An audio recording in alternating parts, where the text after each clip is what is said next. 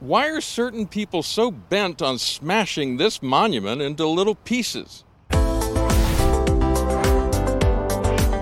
Hi, I'm Stuart Shepard, and this is First Liberty Live. As you can tell, we are on the road again. We're in Arkansas. We're at the state capitol in Little Rock, which is a gorgeous plot of land here, and it's surrounded by monuments and memorials and statues that are just beautiful. Lots of green trees. By the way, thank you for liking and sharing our videos. You are an important part of this project, and we appreciate the fact that you find these conversations interesting enough that you want to share them with your friends and family.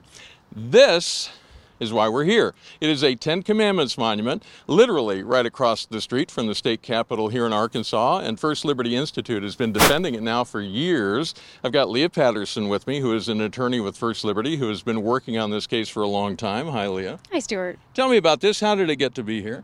Well, several years ago, the Arkansas State Legislature authorized the state to accept the donation of this monument, which is patterned after the Texas Ten Commandments monument. Which was the Van Orden case, as I recall, which happened many years ago. First Liberty had an amicus brief on that one, I think, if I remember right.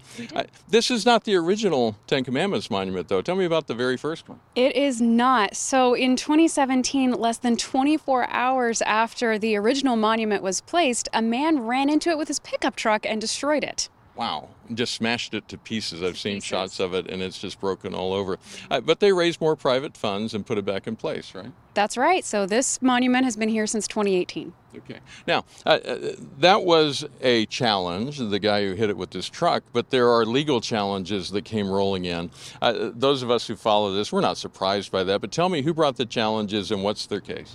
Well, there's a group of people represented by the ACLU. Then you also have the Freedom from Religion Foundation, the American Humanist Association, and the Satanic Temple. And as we like to call them, the usual suspects. It seems like whenever something like this comes up, one or several of those are involved in the case. What do they say is the problem with this? Well, their argument is that because it contains religious imagery and the words have religious origin in them, that it's offensive. Yeah. And I suspect they're not going to have a problem with thou shalt not kill, for example, or shalt not steal. Probably the one they have a real problem with is I'm the Lord thy God at the very top. It does make very specific Christian and Jewish references to the scriptures, and that's, I think, what's setting them off. Now, let's talk about our side of this.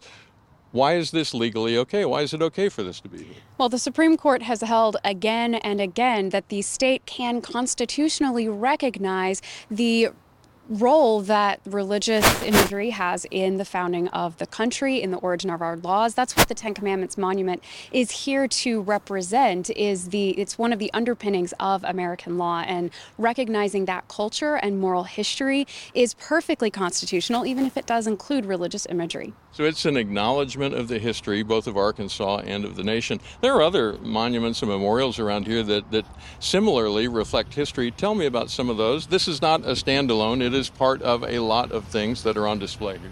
No, the entire Arkansas Capitol grounds are full of monuments and memorials of historical significance. So you have the Firefighters Memorial, the Memorial to the Little Rock Nine, and you have the American Legion Eternal Flame and the Medal of Honor recipients. Okay. And the Supreme Court has spoken about these things. Tell me what it says about such memorials. Unpack that a bit more for me. Sure. So what the Supreme Court says is that monuments and displays that are deeply rooted in history and tradition are presumptively constitutional.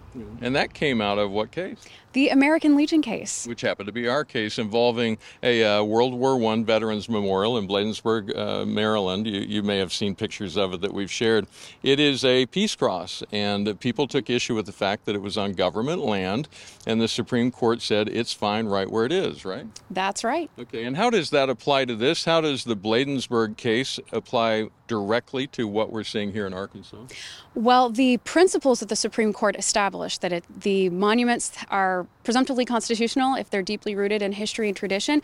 Actually, the Supreme Court specifically gave Ten Commandments monuments like this one as an example of monuments that are deeply rooted in history and tradition and thus presumptively constitutional. So why does this case continue? You would think it would just be tossed out at that point. Well, there's always some little bit of difference that people can argue over, more importantly, that lawyers can argue over. So that's why we're here again. Okay.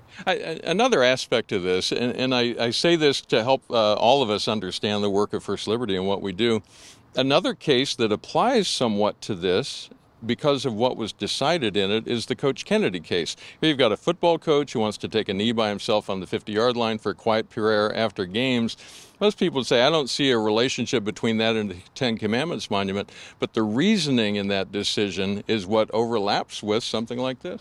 That's right. Specifically, the Supreme Court explained that it was rejecting the Lemon test. Now, that was an old test that used to invalidate anything that seemed to endorse religion. And that's really hard to tell what's endorsing religion and what's not. And it resulted in a lot of monuments being removed from public land inappropriately. It also set up the idea of the offended observer, which I guess is what they're claiming here, that they're offended by seeing this on government land. That's right. Yeah. So, and that decision, and this is the important part, and I want to have you talk about that a bit too. Often you'll hear about the cases First Liberty does, and you might think, well, that's good for the coach, but I don't see what it does for me. It's good for the parents in Maine, but what does it do for me?